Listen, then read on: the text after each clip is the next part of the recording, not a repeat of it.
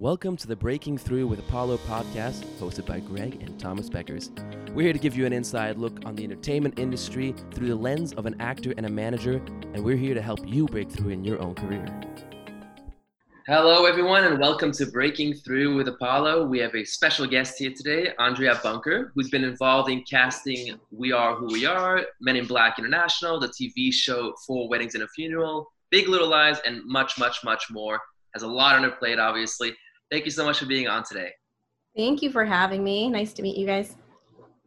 Nice to meet you. So we'll start a little bit with something before we get to all the main questions. And we'll talk a little bit like we've been doing about Corona and kind of the effect that it's had on you and kind of how you're dealing with it. Yeah, that sounds good. I mean, the effect that the Corona has had on me personally, I think it's just the unknown career-wise, like everybody, hearing about the new extension and just kind of when, on the casting front, like when is production going to seek casting directors to jump in and start realistically attaching people? And then I can only imagine for actors, it's, the unknown of when are projects going to start casting. So on the career front, just so much of the unknown and really just picking up opinions here and there with articles, but nothing seems too guaranteed yet for this year. And then personally, really just taking it day by day and binge watching a ton of shows. I started this project I did where I was having a ton of actors. I put it out there on my Instagram for people to just send me their reels.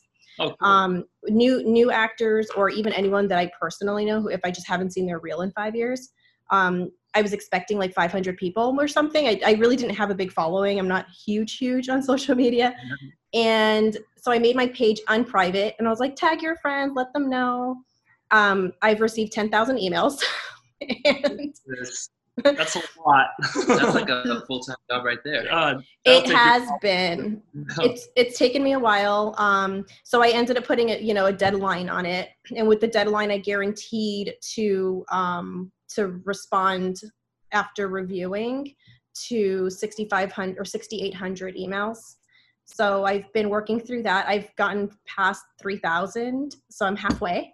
How long, out of curiosity, how long did it take to get halfway? Almost a month. Oh, Yeah. Wow. Damn. Yeah. It's because it's a lot of sometimes it requires downloading or sometimes, I really have a note for someone. So it takes more time to structure that email. But for the most part, people, know what they're doing. And then I just kind of click and go and say thank you and move on. So those are the great ones. I move on quickly. Yeah, that's nice. That's nice that you're doing that. Is that kind of because also just to get to know more actors and because also you enjoy it? It's been so beneficial for me because the way I learn about new actors really is when I'm actively casting and I'm looking for parts to fill. I meet so many new people that way. So since I haven't been actively doing that for a few months, this way, I started a whole database where I've been jotting down all of the highlights, and it's at 600 new people who are working, who are ready, they're real, even if it's a self-tape because they don't have a reel, the performance is so good and I've just never heard of them. So I've been inserting those highlights into a separate database to keep track of. That's super cool. And that's also something we noticed. We've interviewed a bunch of cast directors over the last couple of weeks now, and they're all really just taking so much time out of their day to give people a shot to have their work seen.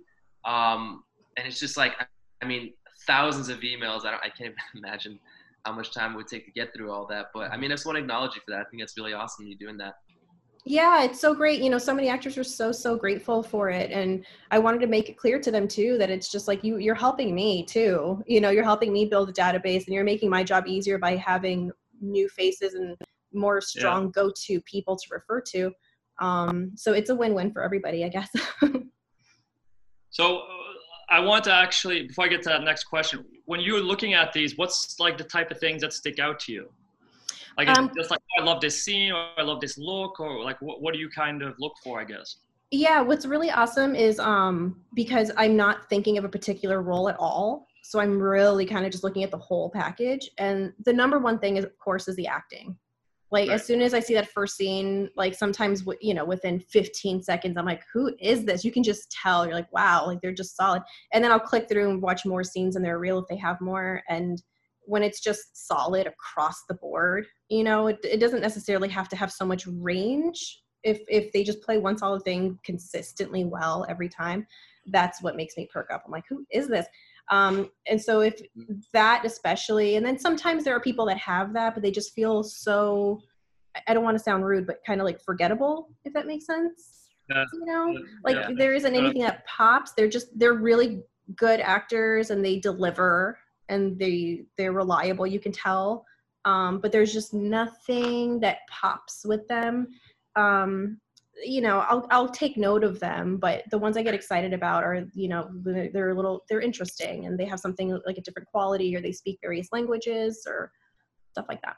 Well, I'd like to ask you if you. Yeah, I'm talking about the same question. Yeah, so. I'm about to say the same question, but I want to backtrack about something you just said. When you're looking at the reel and you actually like that, it doesn't always have to show a huge range, but if they're doing their thing really well, that's even better. Because I think sometimes actors, and I know this because a lot of my actors talk about this, they're like, oh, I want to show my range, and I want to just, do you think I should add this to show more range and show this? And it's like, and you're saying kind of like, that's not always true, and it's not always a good thing. It's sometimes just better to like double down on what you're good at. For sure. And I think it takes your acting coach, your agent, manager, it takes people to help you realistically gauge what you can do strongly. Because I think when the reel has so much range, sometimes it feels so forced. You know, you can tell this isn't their strong suit. They just want to do it to say they can. And it's not really beneficial because, you know, if someone's just not the nerdy tech type, but they have that scene that they did with a friend to force that vision on you, and it just doesn't feel right.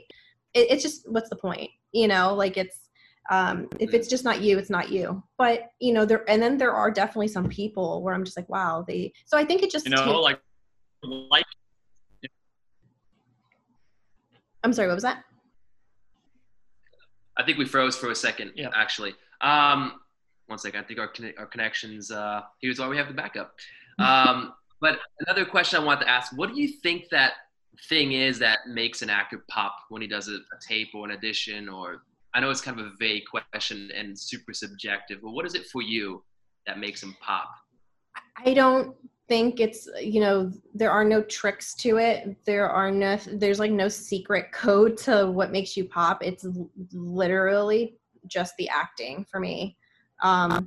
For me, that's all it is. Like, if I see footage of someone that, you know, it just doesn't have a reel yet and they're still working towards building it, but they say this is what I can do, and it's, you know, an old self-tape or something that they have handy that they're so proud of, that speaks volumes. Like, I've met people that way where I'm like, who is this person? You know, sometimes I'll gravitate towards that much more than someone who sends me a reel where they've have, you know, 5 network scenes back to back and they're just fine, you know? So it really is just like the acting. And I've also been so lucky to work on so many projects where we have time to really search for people. I've never truly experienced the quick, fast turnaround, come in today, wardrobe tomorrow, you know what I mean?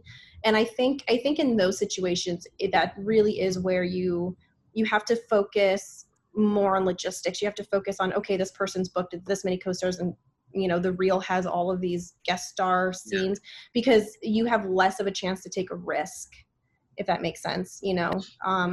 So I do see how, you know, with me, I have more chances in the stuff that I've worked on. We have more time and we have more chances. When I bring someone in, I have those extra time slots to try someone out, you know? So I think that's where it differentiates with film and TV a little bit. Is TV, you only have so many time slots to see people, so much time to see people, so you have to be more selective. So I think just the idea of having people come in that, you know, have those, it's just a safety net, I guess, you know, if that makes sense. That makes sense. Yeah, that makes complete sense. And like something from what you said there, when you do the thing like sometimes where you bring in people that maybe you know is not right for that part specifically, but that you kind of just want to see them. Do you do that? Because the reason I ask is because sometimes, you have actors and they get called in for an audition. They're like, I don't see myself as this part, or the looks not really me at all, but yet they called you in. Like, is there like, what's kind of the thinking there sometimes? No, I never bring someone in for a part where I don't think that they would be in any way right for that particular part. So sometimes actors and agents don't really know the conversations that are happening behind the breakdown release. Yeah. So sometimes by the time we release the breakdown, it has this description. There's, later that afternoon, we have that extra phone call with the director or producer that just tweaks it a little bit, where it's like, the breakdown we released is the go-to essence of what we want. And then sometimes just like little details will pop up where we're just like, okay, let's explore more on this, but that's something we do internally. So when an actor gets an audition, or, the description just isn't perfect to them, I really wouldn't have an actor, like, it's fine to ask sometimes, but there is a purpose for it, for sure. And it's always for that part. So yeah, even though it doesn't feel, and actors shouldn't compare to what they see in the waiting room, because they'll see people that fit the description so much more than they do, but they could easily snag the part, because in our heads, we're thinking we're also looking for, like, this is also a strong possibility for this part. So I think just trusting the process, and just going in there and doing it. So even if we felt like it was a mistake, where we're just like, we thought this would work, but it was so wrong for this part, if you just deliver in the room, we will remember. Like, we remember good people. I feel like that's really good for actors to hear, because they do get, like, sometimes they get into head, they're like, I don't fit that breakdown exactly. But like you're saying, internally, you don't know what's going on behind the scenes. Like, there could be different things that they decide, actually we want to do this, but you didn't change the breakdowns. So you don't know what's going on internally. So for an actor, in my eyes, it's always been simple. And I tell my actors this all the time, like, if they're calling you in, it's for a reason. That's all you have to know. Absolutely. Definitely. Yeah. And and we selected you to come in. So the best you can do at that point is just come in, do the best work you can do. And I wouldn't really, it's very, very small. I can think of maybe 1 or 2 times where an agent's like, hey, my actor felt like they didn't make sense for this. Maybe there's been one time where I'm just like, why do they feel that way? And then I look at it and I'm like, you know what, you are right. Let me keep them in mind for something else, but let's not bring them in for this part. That has happened, but at the end of the day, if that agent didn't place that call and that actor came in, I think it's only going to help them to be seen, Sending their work, yeah. Yeah, so I wouldn't second guess it. If casting, wants to see you, just, come in and do it, and don't feel insecure in any way. Just own it. If it says, tall, lanky, skinny guy and you're a short, chubby guy, like, just come in and kill it and just do it. Yeah, and that's such good advice. And I feel like I almost permanently have to remind my actors all the time about that, because they're always like, I don't know if this is fit. I don't know, like, is this good for me? And I'm like, yes, they want to see you. Like, they want to see you. They're not just by chance just saying, hey, yeah, you come in for no reason. You know what I mean? Yeah, definitely. Yeah. I want to backtrack a little bit and actually hear a little bit of kind of how you got into casting, and then also kind of, I guess, where you wanted to go. Like, what's kind of more dream projects, or kind of the projects you really are more interested in now? Sure. Yeah. So I moved out here specifically to do acting, and that was my mission, my goal. And I had zero connections to the industry at all, like no relationships whatsoever. So I learned about Actors Access and the acting class. I studied with Leslie Kahn and Ivana Chubak. I learned all about that from Googling. And through it, I don't know, I met so many people who I still talk to this day, who became dear friends. And I just knew pretty quick, I would say within that year, that it wasn't for me. When I started booking jobs and I started getting things, it sounds horrible to say, but my initial thought, instead of being excited about booking it, I was thinking, really? Like, there's no one else out there that's better? I always felt like there's always just that perfect person for it. I never felt like it was me, and being in front of the camera. So it was a very, very easy decision for me to feel good and say, I tried it. It's not for me. And it's good that you found that out early on. Like, you found that out pretty fast. I'm so happy that, I paid very close attention to how I was feeling throughout the process, because I didn't want 5-6 years to go by and be like, what am I doing? Why am I doing this? And I also had like my relationships back at home in Vegas. So every day that I was away counted, and I needed to make sure that it was towards my ultimate dream and goal. And but actually, when I was already feeling that way, my thought was to just move back home. I entered into this festival and I got chosen for a raffle to have lunch with a casting director. And it was very, very bizarre. It was like everybody that attended this festival, they were in this raffle. Yeah. And so random. So random. I don't win things like that at all. and I did. They got me the call and they're like, you're chosen. So I had lunch with her name is Renita. She did a lot of music videos and commercials, and so I had lunch with her at the event, and she was so lovely, and that was my introduction to the profession of casting. I've never ever thought of anything outside of acting, I think it was just never a conversation I've had. I've never considered being a DP or agent or anything. So I got excited about that. The more I ended up asking her more questions about what she does than talking about myself. And then shortly after that, within that week, I reached out to her and I told her, like, I want to transition out of acting. It's not for me. And after talking to you, this sounds like the perfect thing for me. Like, what drew you to casting? What made you say that's for me right there? I think the part that the audition process. Mm-hmm. This sounds bizarre too, but my favorite part of acting was the audition process. So many actors hate that process. I loved it. I just wanted to go in there and kill it, but I didn't want the job. I loved. You're like the opposite of all the actors that you were like, because most actors like, the audition process, necessary evil, get through, and then be on set, and that's where I want to be. Oh yeah, no, I hated being on set and actually filming. So that was a huge part of it, just being able to be in that environment, being in the industry. I just love movies. I'm like, I want to be in it in some capacity, but I had no idea how. And then I think I just have this weird knack for like administrative work with casting kind of falls into it. Like I have this visual addiction to like having my coffee and my desk and my computer, Well, interesting.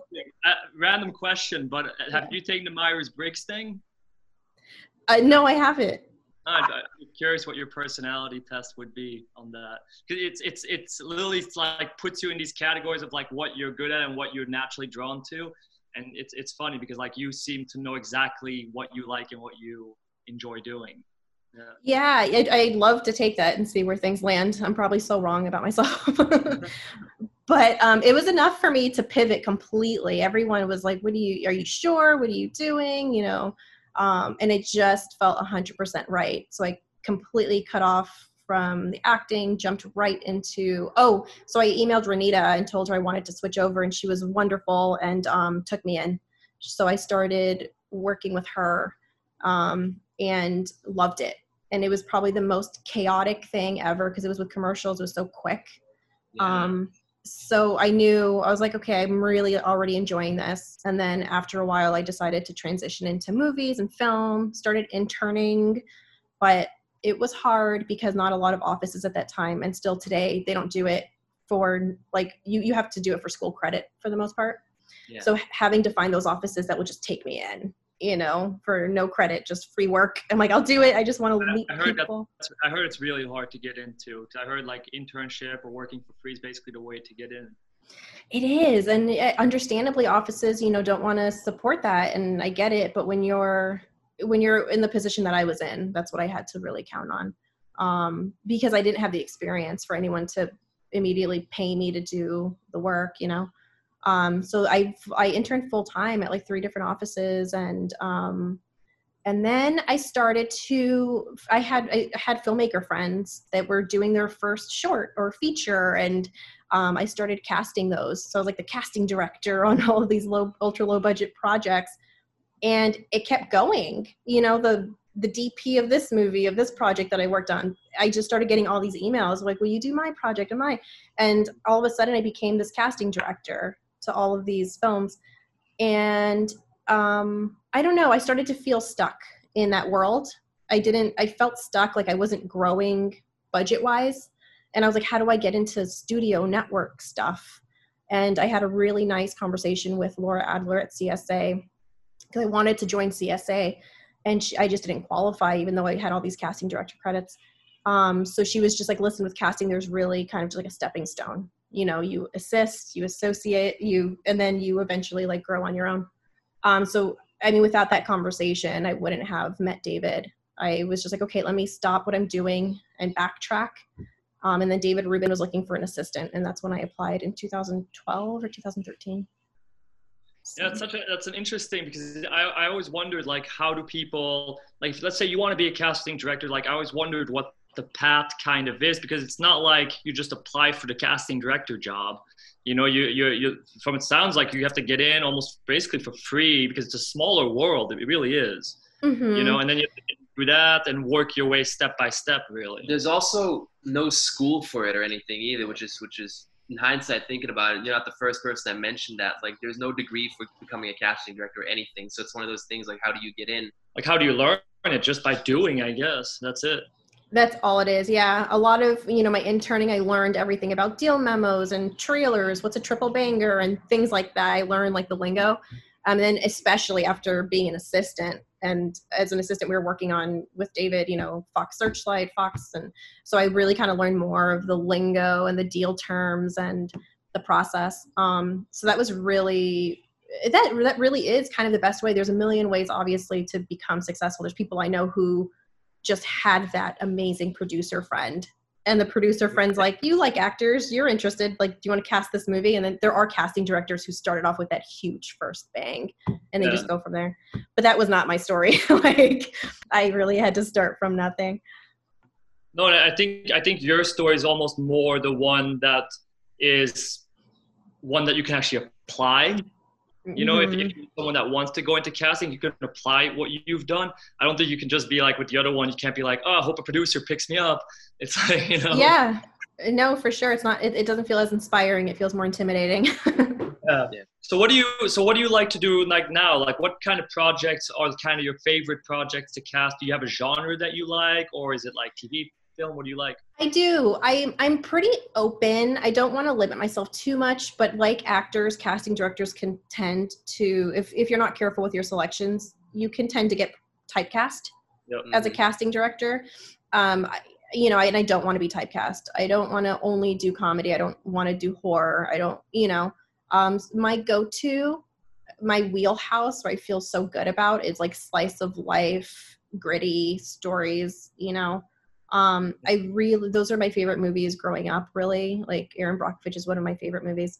So I love just like real people and small town faces, and you know, that's really my go-to. But I had so much fun like working on Lemony Snicket, where we had to find bubbly, heightened, charactery actors. Like, that was a blast. It was one of my favorite processes.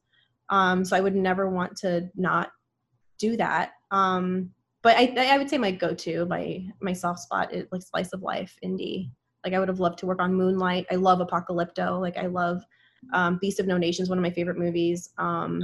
Beast of No Nations, yeah, fantastic movie. You saw it, yeah. It's so good. But then I love Marvelous Mrs. Maisel, and The Truman Show is one of my favorite movies, and Step Brothers too. The Truman Show is great. Yeah, so I mean, I would have been thrilled to work on any of those too. So it just depends. I think it depends on the content. But. Yeah, that makes sense. And I guess we'll see when we can start working again now. Do you have anything that you're excited about? I don't know if you were in the middle of casting already something. Is there something that you were working on that you were excited about just before this Corona thing hit? I was on 2 projects and was just hired, and then had to go into quarantine. So one of them completely, it was supposed to film in Belgium, actually. Belgium and New Mexico. Yeah. And I can't say the producer's name, but it's like a huge person. So I was so excited to tackle that. That's just not even in conversation right now anymore. And then the other project is an independent film that's slated to film in Tijuana and here in LA. So the travel situation's up in the air, but I'm still on it, and we're still working towards attaching the leads with hopefully a September start date, but everybody knows that's, you know, playing it by ear. What do you think is going to happen with a lot of the projects now? Do you think there's going to be in some limited capacity, they'll start up again and with a bunch of different measures? Do you think it's going to be another 12 months when a vaccine comes out? Like, do you see it going anywhere? I'm staying hopeful for September. I think, I know in Australia they started filming and they're using that series Neighbours as kind of something to watch to see how they're functioning. Yeah. So I know, so I just don't know. There 100% is going to be a lot of measures taken. I've heard about, placing cast and crew, quarantining them together for 2 weeks. Yeah. I don't understand. I mean, it would have to be big budget studio things to be able to afford doing that and putting them in the hotels. Well, that's my question about it, because it's like with the measures that they're talking about, like daily testing, 2-week quarantine, all this type of stuff, which is safe and that's smart. But on the other hand, who's going to be able to afford that outside of the big ones? Right. So for indie films and for independent films, I just don't know. It's going to be like which is true. I've heard it's going to be hard for these independent films to get that insurance coverage, because there's just so many risk factors involved. And I think it would have to be taking, sanitizing, wearing masks, all of that into account, being mindful of the type of scenes you're putting together. And then almost, I am imagining kind of having everybody sign something and saying, this is my response, a waiver. If something happens to me, it's my fault. And so I do see, maybe everybody just getting tested, proving that they're negative, and then from there, everyone wearing masks, taking careful precautions, and really making it everyone's individual responsibility to just stay safe when you're not on set, quarantine. And if you're feeling anything at all, you have to report it, that's how I imagine it might have to start with the independent film. But it's even thinking about the filming in general. I just realized too, like you're gonna have to limit locations too. Like the project you talked about that was gonna be around here and then also in Belgium, you won't be able to do stuff like that easily anymore, because anything that requires travel is going to be so hard to do. So almost like it's going to have to change how they do the scenes, like you were saying, and even some of the plots and everything, because they're probably going to have to be way more one location. Definitely. Yeah. Even the one that I'm doing. So the other one that's not even in conversation anymore, that was Belgium and New Mexico.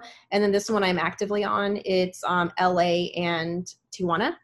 So we're already talking about can we do it all in LA, and then they're thinking, okay, maybe LA and Atlanta instead. So already trying to kind of coordinate, change scenes even. And I hadn't even thought about that part of it, to just like, even outside of just starting again, even when it starts, it could be at least a year before they're allowed to do locations and things like that. Definitely. Yeah. So I talked to the producer. I'm like, what are you hearing? And I've talked to some people I know at HBO and here and there, and just nobody has that answer yet. So no one knows.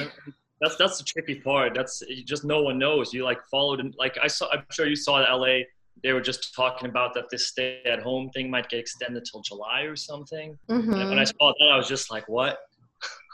Through July, so August. July. Yeah. So it's crazy. It'll definitely alter the industry, and like I think it, like you're saying, in some permanent ways, it could really change some things, because there's going to be people that, honestly, some companies that are not going to be able to survive through it. You know what I mean? No. I think the sad part for me is just a lot of the little projects are probably going to be the first one to kind of quote unquote die off in a sense. I don't know if that's too harsh of a word, but they don't have the big budgets like the studios do. So all these like great indie films and these independent filmmakers trying to get their breaks, they're now going to be maybe more reliant on studio systems again, or some of the bigger companies. So I guess it'd be interesting.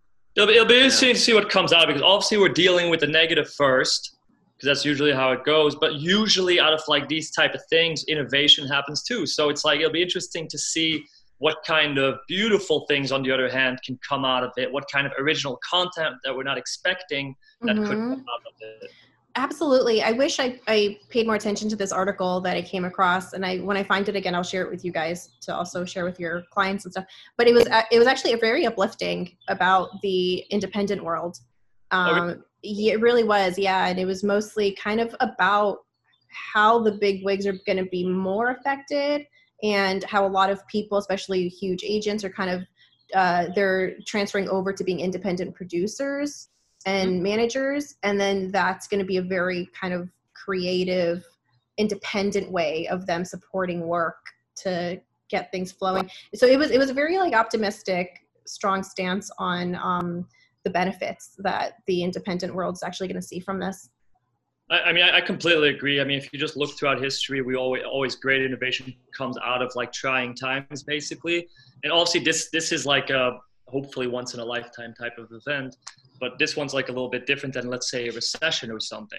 But like back when we had the recession in 2008, like so many good things came out of that in terms of like Airbnb came out of that, Uber came out of that, Instagram. Yeah, those absolutely. are like those three, or just those three alone, have kind of changed the way we live our lives. So it'll be interesting now, even definitely in the movie industry for us, to see what comes out of it. And like you're saying, I'd definitely send that article if you find it, because I'd love to read about that, because I hadn't even thought about like how it would be better for independents than it could be for big studios. And maybe you never know. Maybe we're going to get a couple of Zoom movies going on where just people are on Zoom and it becomes a whole plot story, you know, like a love exactly.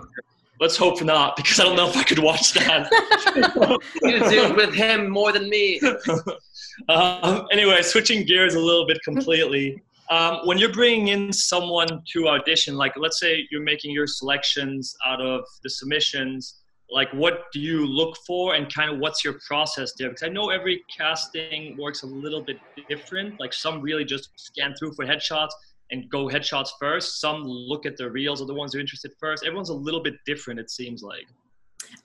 Definitely headshot, you know, not so much that it needs to be this like amazing thing, but the headshot obviously just kind of tells me that I'm going in the right direction a little, you know, of who's real I'm going to watch. So yeah, for sure. The headshot and then the reel is like the ultimate for me. I don't even really look at resume too much. So if the reel is solid, I'll just like, let's try him out and I'll bring him in. And even when they come in the room, I haven't collected headshots in so long, but when I did, I still wouldn't even look at their resume until after they left. Cause to me, I started to learn through experience and over again that it didn't matter. I'd see people come in with like just stacks of credits from, you know, all these network shows and stuff. And I'm like, and I remember I'd be like, wow, I can't wait to meet them. And then they come in and it's just, so I only care about what they do in the room and they just don't deliver sometimes. And then there's the person that comes in and they kill it. They're just so fantastic. And then when they leave, I look at their resume and they've like done nothing. And I'm like, wow. So I started to just learn. I'm like, I just want to pay attention to what they do in the room. And then depending if, you know, if they're great, then I'll look at their resume to just see, you know, what they've done. I think that's great.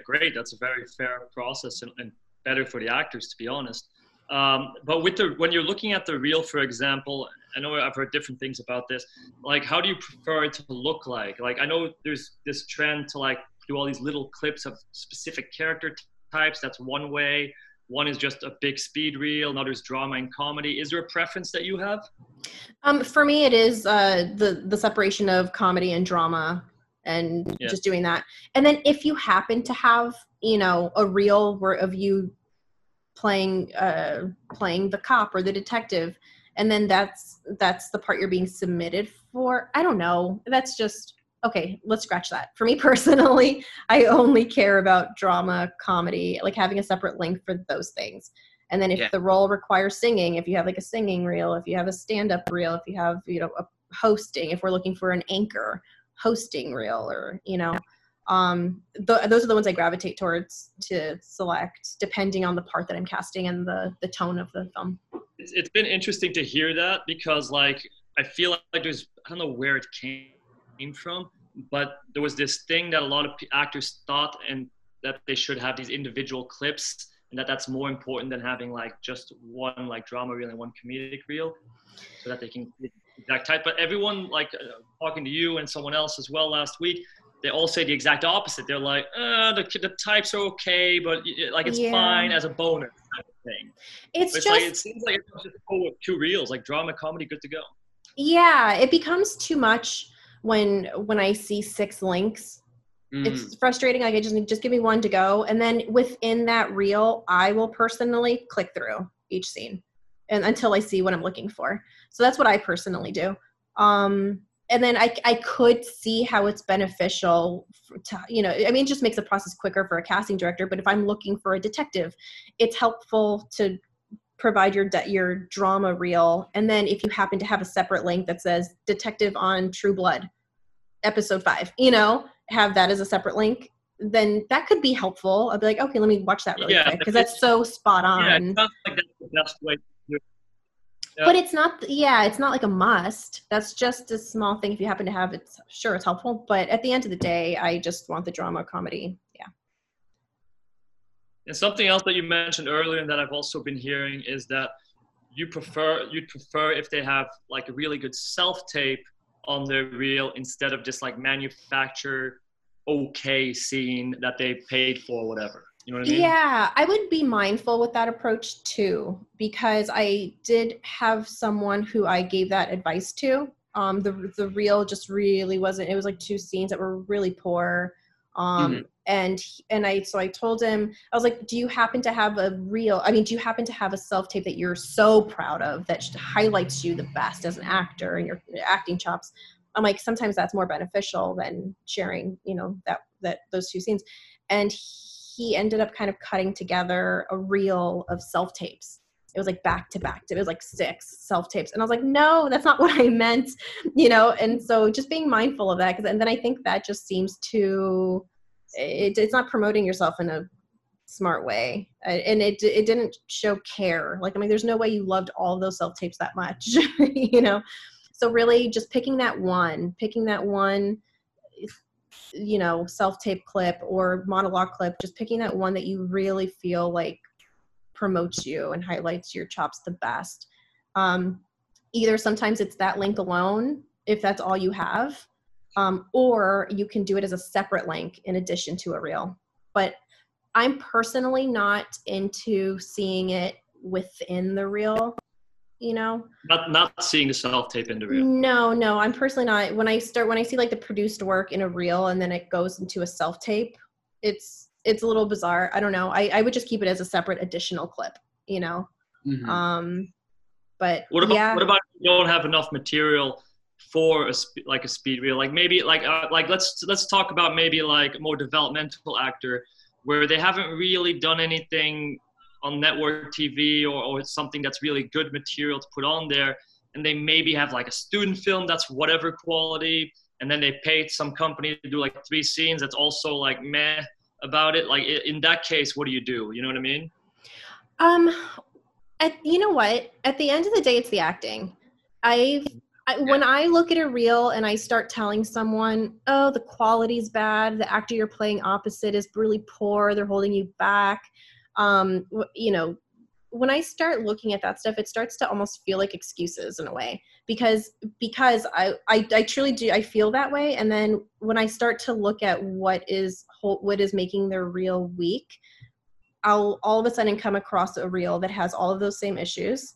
An actor playing opposite really weak actors, bad quality, you can tell, you know, and that actor still pops. That actor through every scene, and if anything, I'm more impressed. I'm like, wow, they have so much like stacked against them, and they're doing their own part to shine in every scene, and they're consistently a good actor. So I do see past that, you know. So if it's a student film, it's poor quality and all of that. It doesn't matter like I said, I get more impressed when they have all those horrible things against them and they still are just solid in their performance. Yeah, that makes sense. And so what I'm kind of hearing too is just like make sure that, and this seems like common sense, but it's not that common in this industry always, is that only put on the stuff where your acting is really showcased at the highest level that you can perform it at. Pops, yeah. And not be so obsessed with just showing as much as possible or showing 100%. As much as possible. I agree with that. And I think people forget, and I understand, you know, the idea of I need to show how much I've done to show that I've been doing things. I get that. But at the end of the day, if it doesn't benefit you and doesn't showcase you it's like the best way, don't put it on there. Use all of those credits and bookings, use that as experience to just highlight your best work. You know, don't show your process, don't showcase it, just showcase the best stuff. I mean, I even apply it to myself. You know, I've cast so many things that I don't have existing anywhere in the world, like credit wise, because I used those as experiences, and I used it as, you know, I've created relationships to do those jobs, but it's not like the proudest work, you know, that I've done for myself. So it's in a way, but it's helped me become a better casting director. It's helped me book these other jobs. So I think actors should apply that to their reel too, is, you know, you don't have to showcase everything you've ever done. Use that to build yourself, but yeah, keep your reel just to the best. Yeah, it's really the calling card. Like the reel gets you in the room. Yeah. Yeah, that's good. That's good to hear, because I have noticed that there is an obsession with like, and it comes from all angles, is to show as much as possible. But what I'm hearing too is like, you don't want to give reasons not to come in. For sure. Yeah. That's happened too. Like, and like I said, I've been lucky where I've worked on things where I can take a chance on people. So when I look at a reel and the scenes start just getting so questionable, and I'm like, I've been in a position where I can just I have time to say, let's try them out and let's see what they do in the room. But not every office doesn't have that time. So why risk it? You know, why plant that seed in the casting director that's like, you know, I don't know. They're not very consistent. I don't know if, you know, they want to go with more of like the solid performers because they don't have much time. But yeah, I would say my go-to phrase with the reel is quality over quantity. That's what I say. Yeah. Now I got a little follow-up question on that, like, and this may be like a hard question to answer in a way, but like, let's say again, it's a starting actor somewhere in the beginning, and they really maybe have 2 clips that are good. Like the rest is just mediocre, or it's whatever, you know what I mean? Mm-hmm. And if one of them's a self-tape, maybe one's a scene, that's all they have. Is it like still better to just have those 2 things up and that's it and nothing else? Yep, I think so. I've met people who just had 1 self-tape clip, and that's it. Just 1 self-tape clip, and it was just a fantastic performance, and I remember them till this day. One particular actor, I'm sure he wouldn't mind, it's a compliment, so I don't think he would mind that I say his name, but his name is Travis Tope, and it was that situation where his manager was like, I have this kid, I think he's brilliant, and, you know, could you please take a look at his tape? And my boss at the time, David Rubin, and I looked at it, and it was just him doing a self-tape, you know, black backdrop, and it was even the odd video a little bit because it was so dark and mysterious looking. But it didn't matter because his performance was just like, wow, you know, he's special. And that was it. That's all he had to his name. And then when he was in LA, we were just like, yeah, we want to meet him. We want to get to know him. And now he's been doing great. He's booked Boardwalk Empire. He was in that new Independence Day movie, and he's doing his thing. He's, you know, so I can't stress enough how far it goes to just keep working on your craft and stop stressing about all the technical things of how should my reel look and should I have a montage and, you know, my self-tape, my light is too bright, or like, don't worry about those things. Like just stress more on like the craft aspect of it. Yeah. So with that being said, do you think, especially amidst all the stuff going on, do you think everything is going to change more towards self-tapes permanently after this? I can't say permanently, but I feel like, yeah, I mean, for sure for the rest of the year. I do see it all being self-tapes when things pick up. I can see that happening into next year too. And then maybe I can see things starting with pre-reads, all self-tapes, and then having callbacks when it's just more of a smaller group. Yeah, when we have it really narrowed down, having those in person. From self-tapes? Yeah, as much as like in person. Absolutely. Yeah, I think it holds equal weight. The only thing with the in-person, really, the luxury is casting getting to really see their personality, you know? Yeah. That's a huge benefit. And then in the room, if we have a strong note direction, being able to just do it right there on the spot and work with them and tweak it. So we do lose that luxury, but it's just going to be more steps for us, you know? We're pretty much just going to probably put out the pre-tape request, and then once we start seeing a ton of readings, we'll narrow down to the strong actors, and then from there we either might want to request like a interview clip where they can just kind of talk about themselves, and that's a way to generally kind of get a sense of their personality.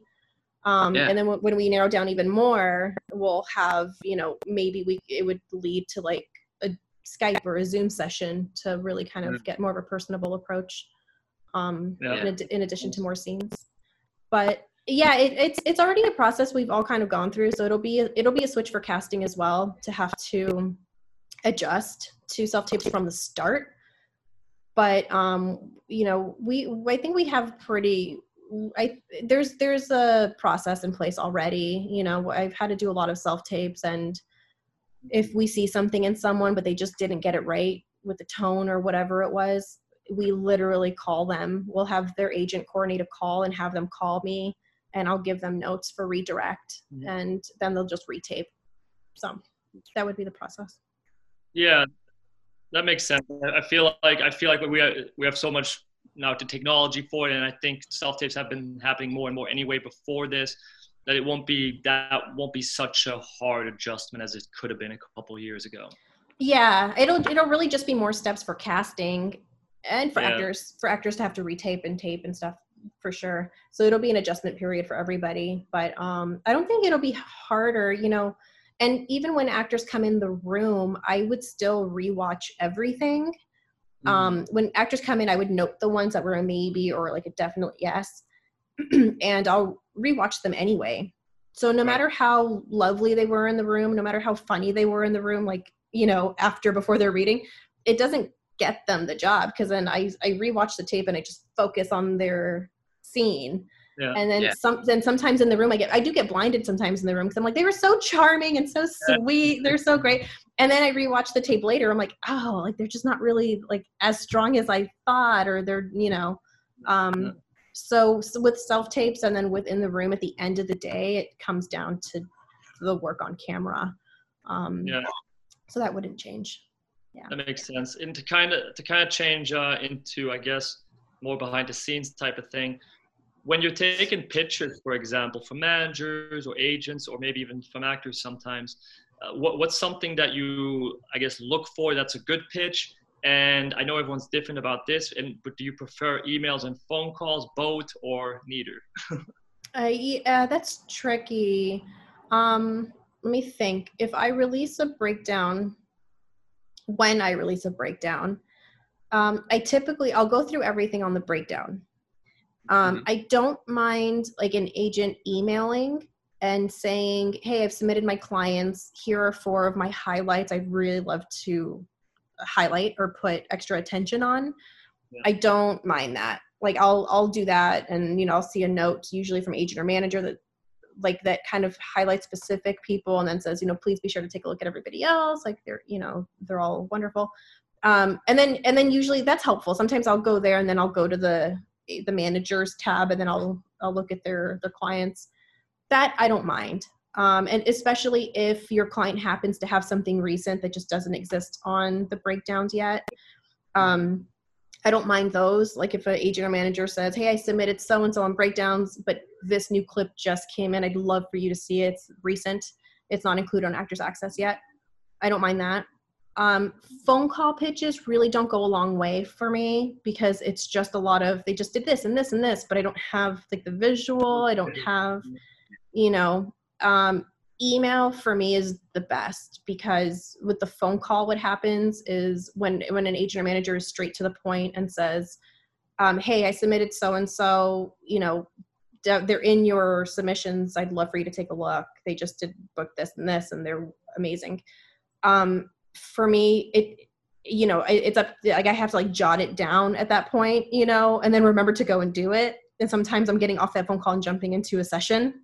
Yeah. Mm-hmm. So I think the translation of things, because we're working at such a fast pace, it could get lost. Where with an email, it's the photos there, the info's there, and I can quickly go from there to the submission and take a look. It makes more sense too. Like visually, you can at least, like if you send an email, you can like maybe list some reason, like a specific skill before, for example, like let's say the character has to be able to play tennis, and maybe that wasn't really highlighted on the breakdown or the submission. Where you could put like, hey, here's a clip of him playing tennis, and he used to play college or pro tennis, like stuff like that. I think, that makes sense that would help. It does, yeah. So, but yeah, and then sometimes it just becomes too much when, every agent or manager, they're submitting plus sending that email follow-up. It's just double duty. It's just too much. So unless it's like for a specific reason, like if you're submitting all your clients or all the ones that you feel are right, but there are just those 2 or 3 that you're like, they are standouts, like really keep an eye on these 3. I'll take a look at those and stuff. And then it gears me towards your office to take a look at everybody else too. Oh, I did see that part's interesting. I didn't even know you guys did that sometimes, where you see a pitch or you see like 1 or 2 guys, and then you look at the whole client list basically. Yeah, we can go and search for your agency, and we just see everybody that you submitted for the project in general. Yeah. Interesting. Okay. So switching gears, doing a 180 here. What are some things that you do to keep a work-life balance? Because you obviously get a million emails a day, and it's almost like a 7 days a week thing. I don't have an off switch. I'm currently working on that. I blame it on being a Capricorn. Like, I just love to work. It's my happy place. I'm obsessed with it. I come home, I look at emails, I respond. It never feels like work. Like, I've never ever complained about having to work. Like, I just love it. So my husband's like, you need to calm down, but he's so supportive. We've been together for 13 years, so he knows what he's in for. But he is so, I think having that support is helpful, and in a sense also makes me kind of stop and, reevaluate how I'm balancing things. And especially with a kid on the way and everything, I'm using this time to try to more so like navigate it all and appreciate the downtime outside of, the hustle bustle. So I don't have a work-life balance in place yet. I'm kind of just going to have to be forced to create one, really. Family, sure. And what's something that like you like to do that's when you're not working, for example, or even now during Corona when there's a lot more free time? Well, I know you're going through like 10,000 reels, obviously, but you see, I can't turn it off. I'm always doing something.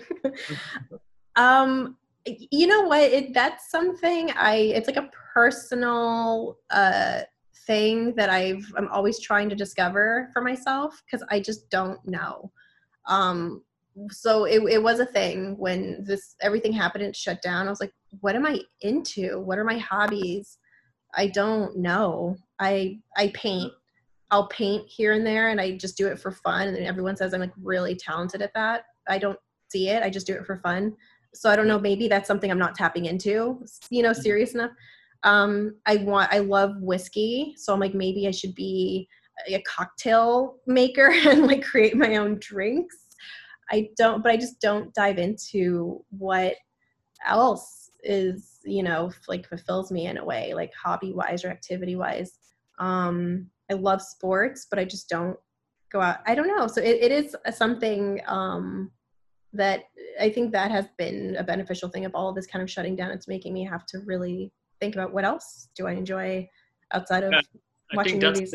That's been a nice thing for almost all of us, I think, to also like figure out what else do I enjoy, what else can fulfills me. I know especially for actors too, that like their whole life's usually acting, and now it's just like, what do I do?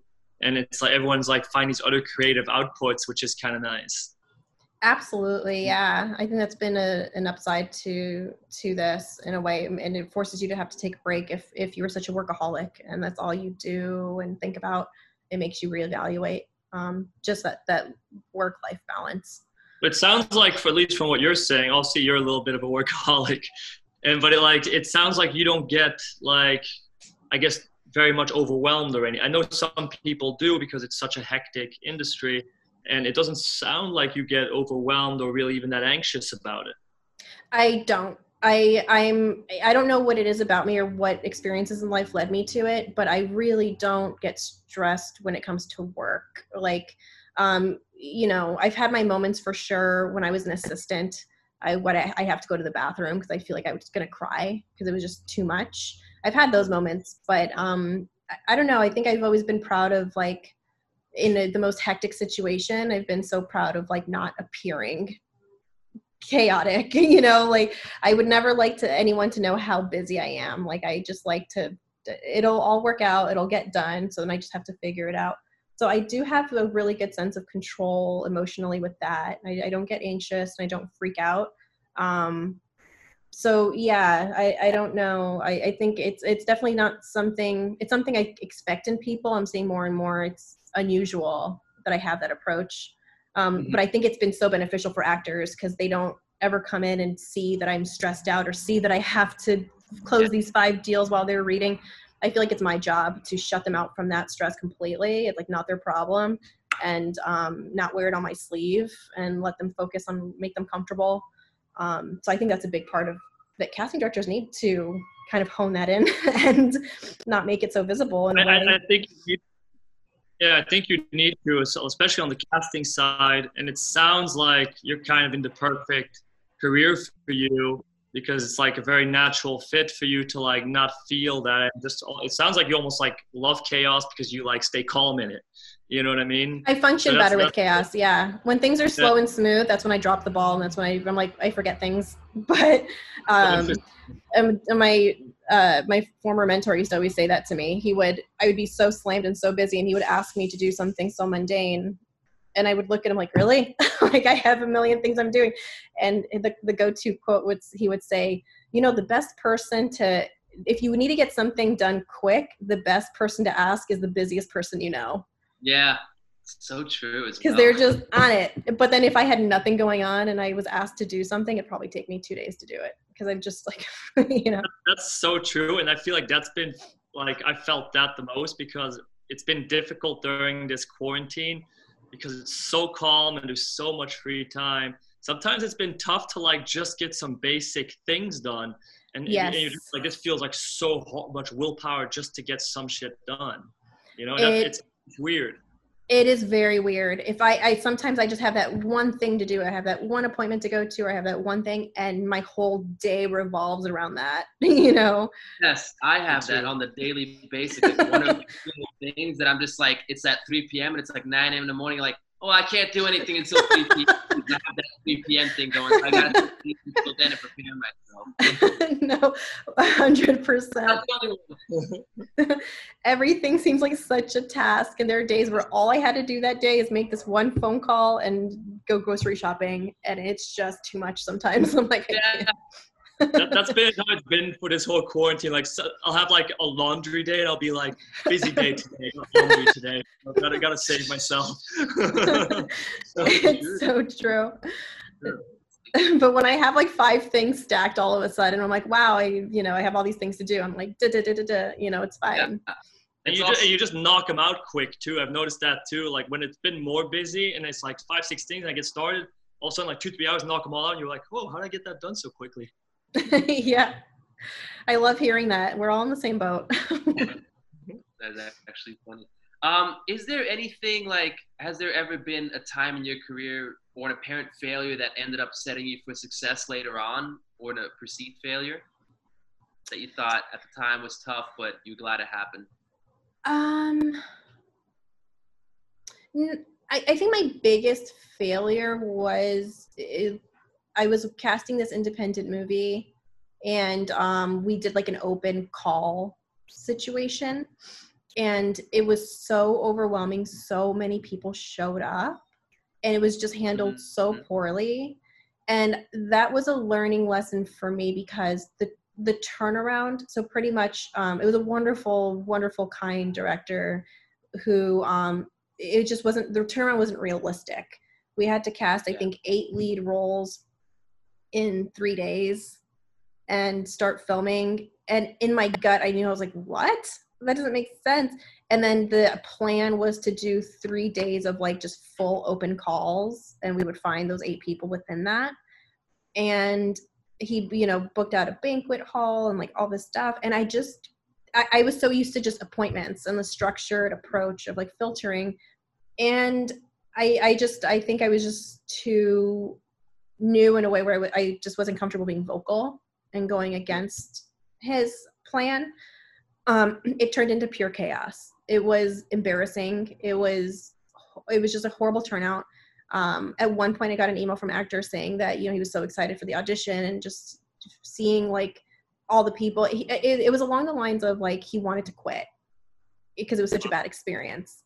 Wow. And that made me feel horrible. And I just gave him this whole email just saying, please don't like let this experience be it. Like it was just like a huge, cluster, F word, but it was just horrendous. And I think it needed to happen because I think at that point I've just been so much more vocal about the process, about what's realistic and what's not realistic. And that I would just never do that ever again.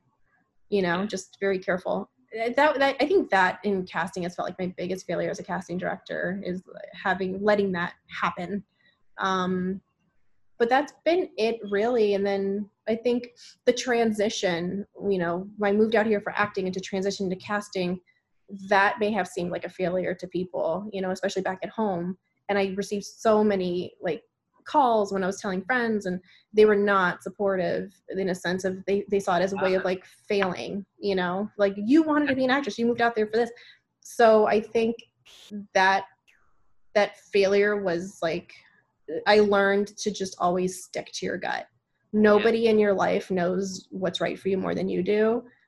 They think they do, and it might not make sense to them, and you just have to go for it. Because if I listened to them, I would have wasted another 6 years doing something I didn't really love, and just to appease the idea that I moved out here and I'm still doing it.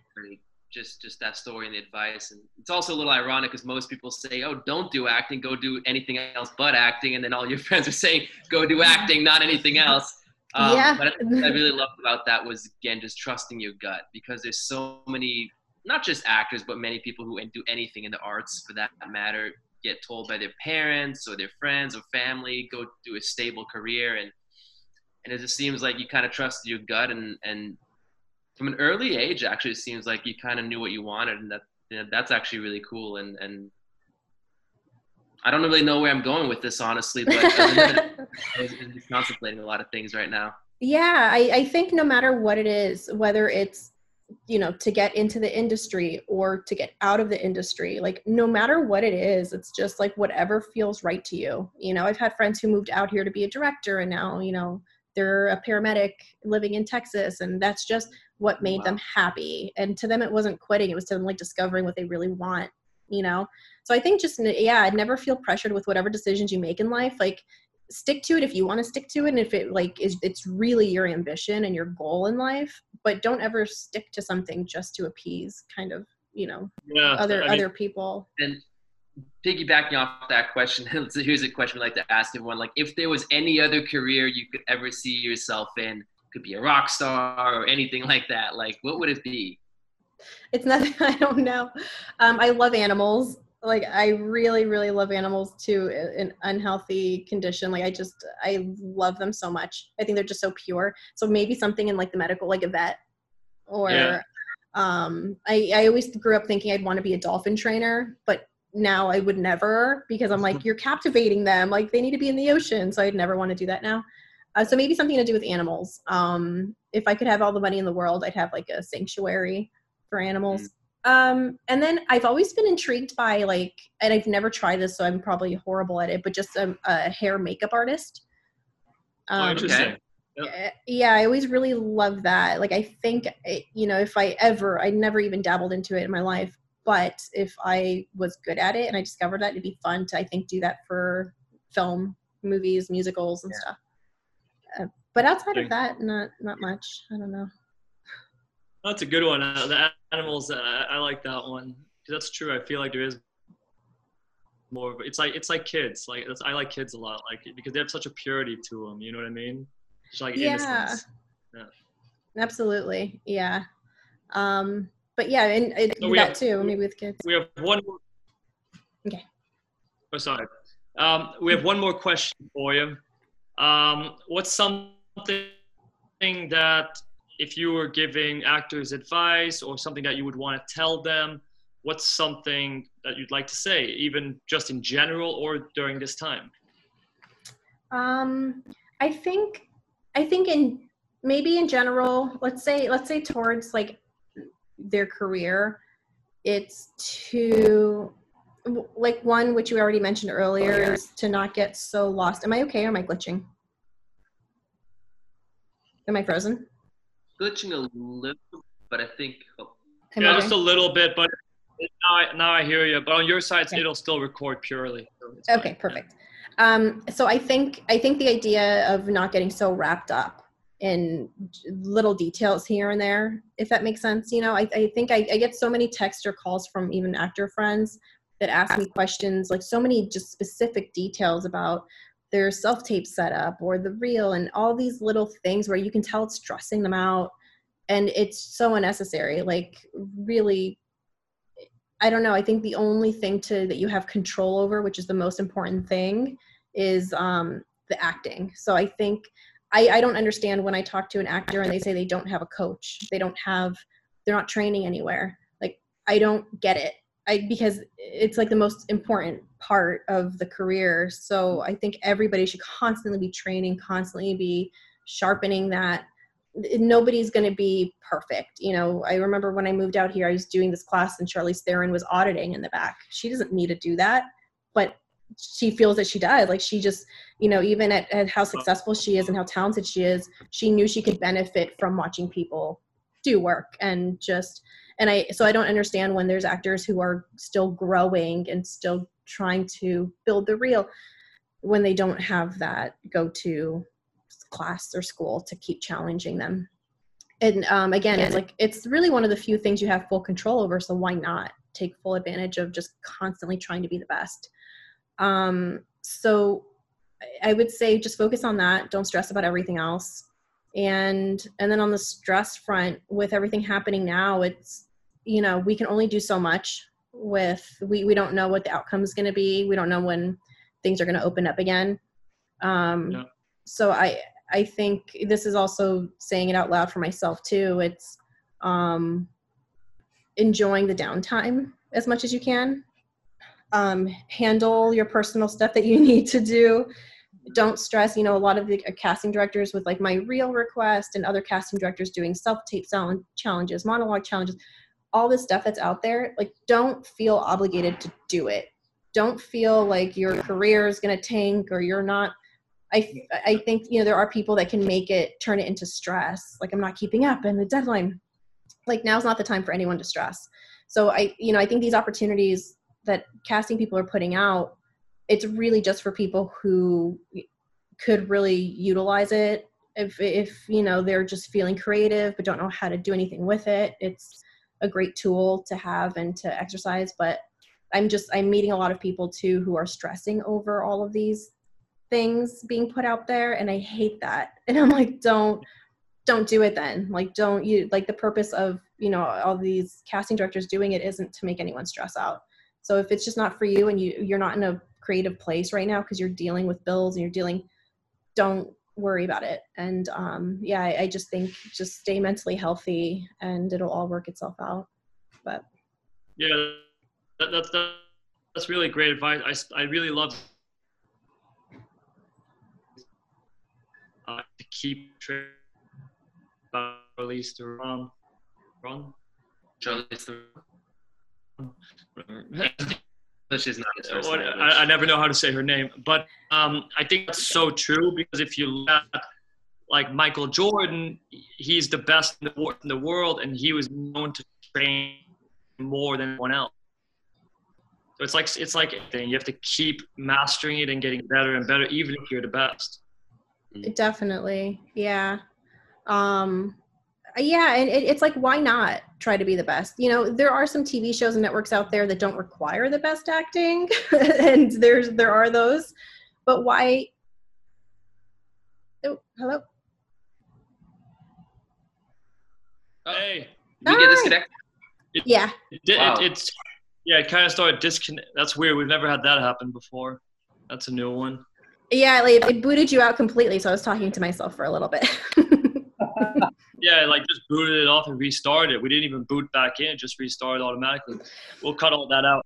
But you were, I don't know how it'll record on your end, but it was really glitchy when you were talking all around Michael Jordan. I didn't get a lot of that, but Oh, gotcha. So I don't know. The big thing was just, I think the most important thing you said, and this is there's so much going around actors if they got to do stuff with reels and they got to do on the business side, that really does to remind them to get back down to the craft, becoming the absolute best actor you can be, that when you have your chance, you can give it 100%, you can put excellent work in, and that's really what it's about. And especially in LA, it's such a business as well that it's so easy to get caught up in everything. You got to have a sizable social media following. You got to have the best reel. You got to have all like 20 different headshots from 20 different photographers and everything, just to kind of get, back into the, value the craft the most.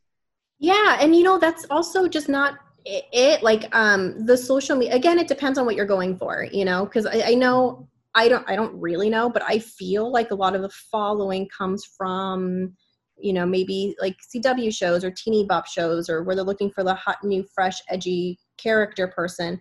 Then maybe having a following is helpful. I can't personally contribute to that and every single project I've ever worked on, followers has never, ever been a conversation. It's always just about the actor and what they do in the room. But I do know that world exists in the entertainment industry for sure. But yeah, and again, have 2 to 3 solid pictures. That's it. Have a reel that just highlights your best stuff, and that's it. Have, if you're going to have a website, crisp, clean photo, link to your reel.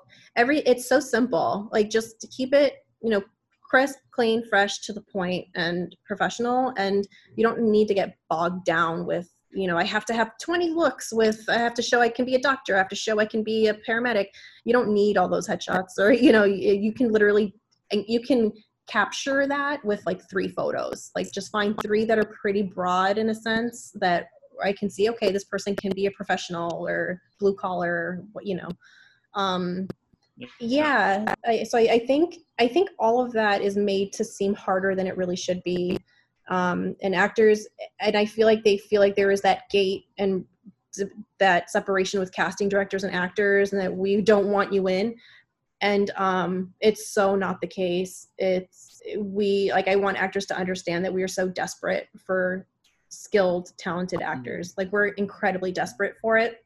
When we meet someone, we hold on to them because they make our job and our life easier.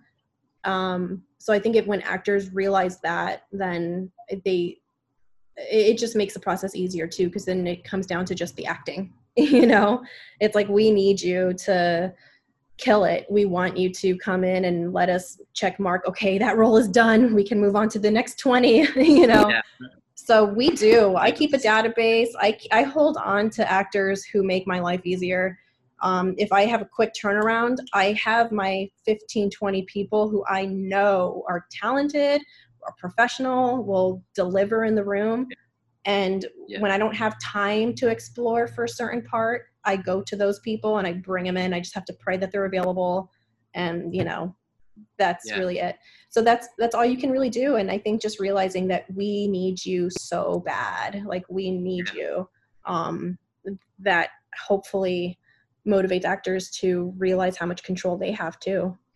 Yeah, it's a much healthier mindset too, to go in as an actor, like, thinking they also need me, instead of like, I'm desperate for them to take me.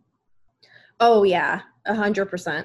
Yeah, no, we need actors like no other. I mean, like I said, I've watched over 3,000 reels, and my database of highlights, it's like 500 people. Yeah.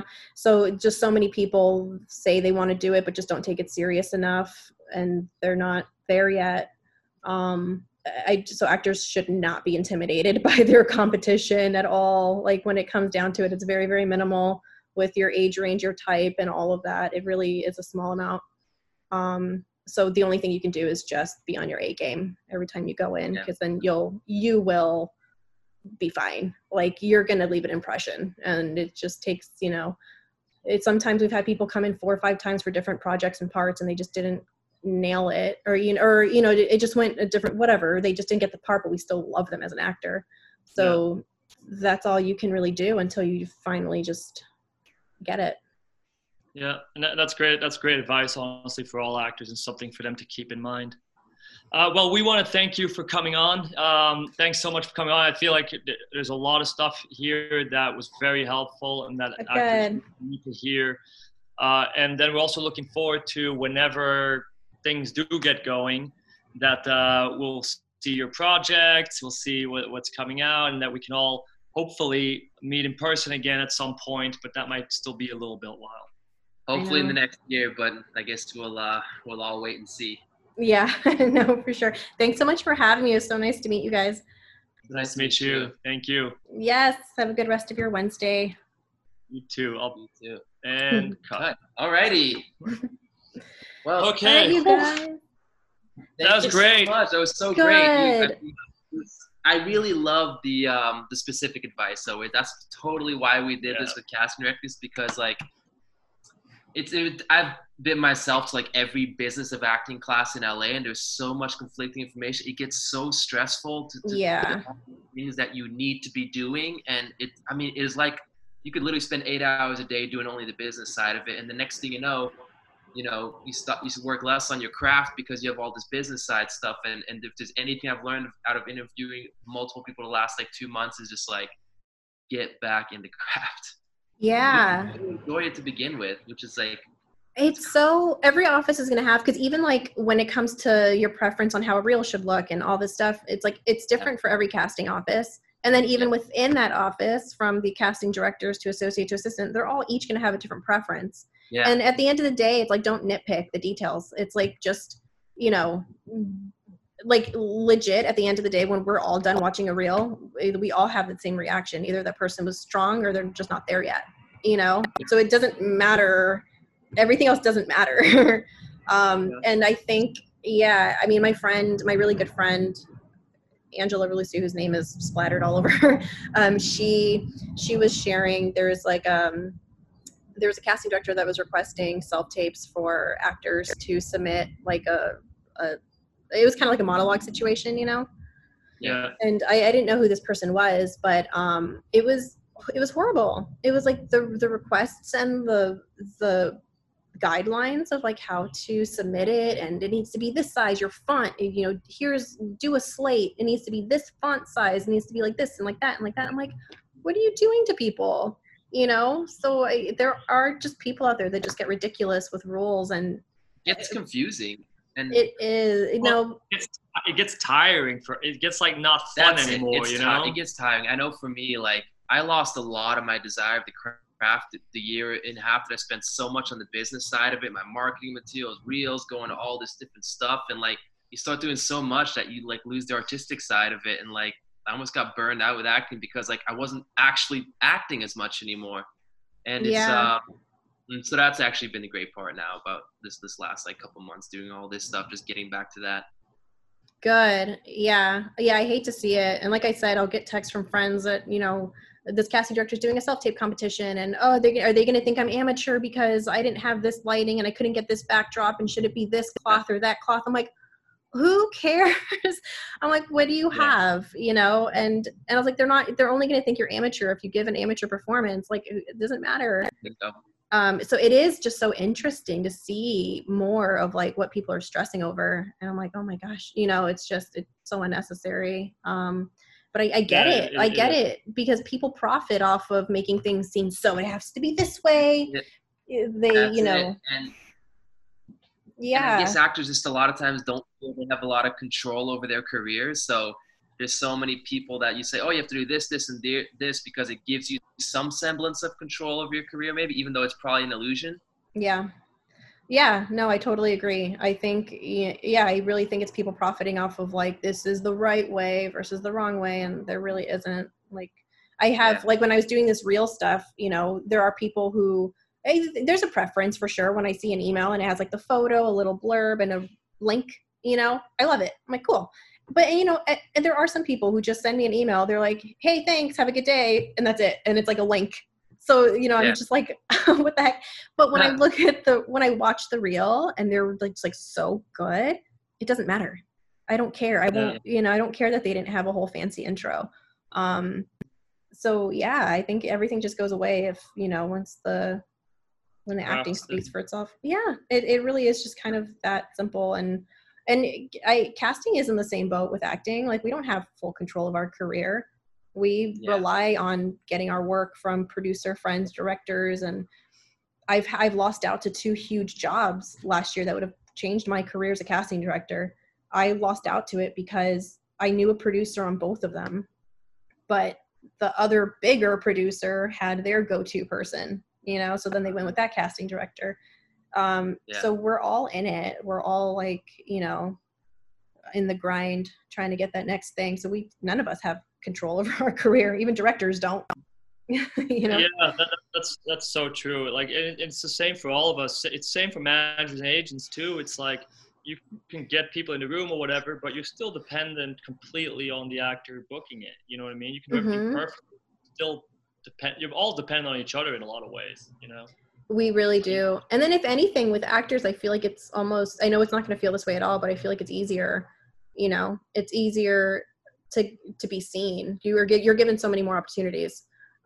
So with casting, like, how do I promote myself? You know, like, besides the work that I've done, I have to have the experience for them to say, oh, she was easy to work with and she was so collaborative and she shared a lot of wonderful ideas and challenged me. The only way I can get that feedback is through somehow, like, getting the job. And how do I get that job? You know?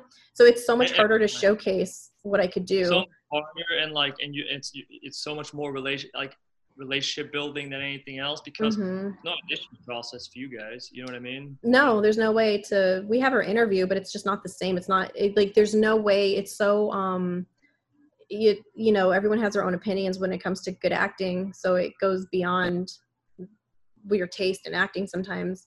And then with writers, especially, forget it. Like, writers they spend months creating a story. And then how do you get someone to sit for an hour and read your work? You know, like, that's the only way you can showcase yourself, and getting that attention from someone isn't impossible.